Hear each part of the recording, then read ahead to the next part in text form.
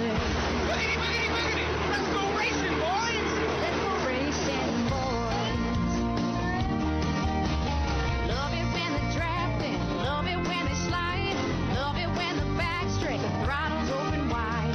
Love it when they're making lots and lots of noise. Can't wait to hear these W's say. Boogity, boogity, boogity. Let's go racing, boys. Let's go racing, boys. All right, time to go racing. And what a great race last weekend. We welcome in Jeff Owens in the fast lane here on Sports Talk. Man, if I got to believe you were up and screaming and jumping and pounding your feet at the end of that one. That's as exciting, as the one they had at Darlington many years ago, but this was 3x3 they were going. Yeah, it was hard to sit still during that one, Phil. It was, wow, that's as good a finish as I have ever seen. I've seen them cross the line side by side like that before in a photo finish. We've seen that several times. I don't know that I've ever seen three like that, especially that tight. And I even thought Blaney had won the race. You couldn't even – that's how close it was. Mm-hmm. It looked like to me that he had won, and then they showed the second camera angle, and you saw that Suarez just barely clipped him there. But, yeah, that'll go down as one of the all-time greats, no question about it, right up there with the one at Darlington a few years ago. But, that was thrilling, no question. Yeah, popular win with Suarez. Now, if that had been Talladega Daytona, they probably would have wrecked before they got to the finish line. What's the difference, say, in Atlanta, or am I just making that up? Is there a difference in that situation, the way the cars handle in Atlanta compared to the other two tracks? Well, you would think it would be easier to do that at Talladega because you got so much more room. You can race three wide there pretty easily, but it's much tougher to do at Atlanta because it's more narrow. And those restrictor plates have really tightened things up. But we saw it, the last 80 laps were just unbelievable how much they were mixing it up. And we saw them going four wide. And that was crazy. I would not have thought they could do that at Atlanta, but they did. And, I don't know. It was just a thrilling race. I don't think anybody expected them to mix it up like that there. And I don't think anybody could have expected that kind of finish. Looked like they had a big crowd, too. I couldn't tell for sure, but they looked packed in on the main grandstand. Did you get a good look? Yeah, I thought so, too. You couldn't tell for sure, but from what I heard, they had a really nice crowd. The crowds have been better since they put the restrictor plates on them, no question. And they found some magic in that track and that combination. And it wouldn't surprise me to see that start to be a little bit of a trend at some of these more other, mile-and-a-half tracks. Yeah.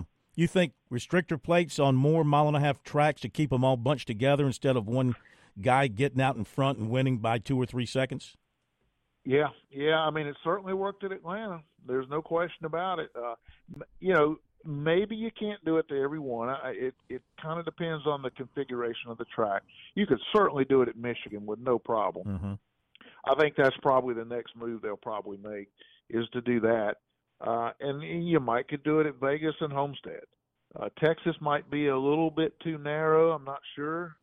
I think you'd have to look at it track by track, but certainly that's been a winning formula at Atlanta. So I don't know why you wouldn't look at it at the other tracks too. Before we talk about Vegas, the news that Dale Jr. will be switching from NBC to the streaming side of things. What do you make of that? What does that mean? Well, I think that's I'm sure NASCAR and the networks were behind that a great deal. That gives the streaming services, Amazon, and I don't remember what the other one is off the top of my head, but that gives them a name. That gives them the biggest name in the sport, really, to anchor those broadcasts. And hopefully, I think NASCAR and the streaming services both are hoping that helps pull fans in, because that's probably going to be a challenge for them. We've seen other sports try it. Some it's worked, some it hadn't really caught on yet, but that'll be a big test for NASCAR to see if they can get their fan base to go watch these races on streaming, when in many cases, for most of them, they're going to have to pay for that. Mm-hmm. So we'll see. That's a big test for them. I was surprised by that move because he's a big name at NBC. But I kind of like it in a way because I like both Jeff Burton and Dale Jr. But together it's like they're almost all over each other sometimes. So from a booth standpoint, I think that's a pretty good move to mix those two guys up. And like I said, I think this is throwing a big bone to those streaming services. Yeah, I have a hard time differentiating between the two when they're talking.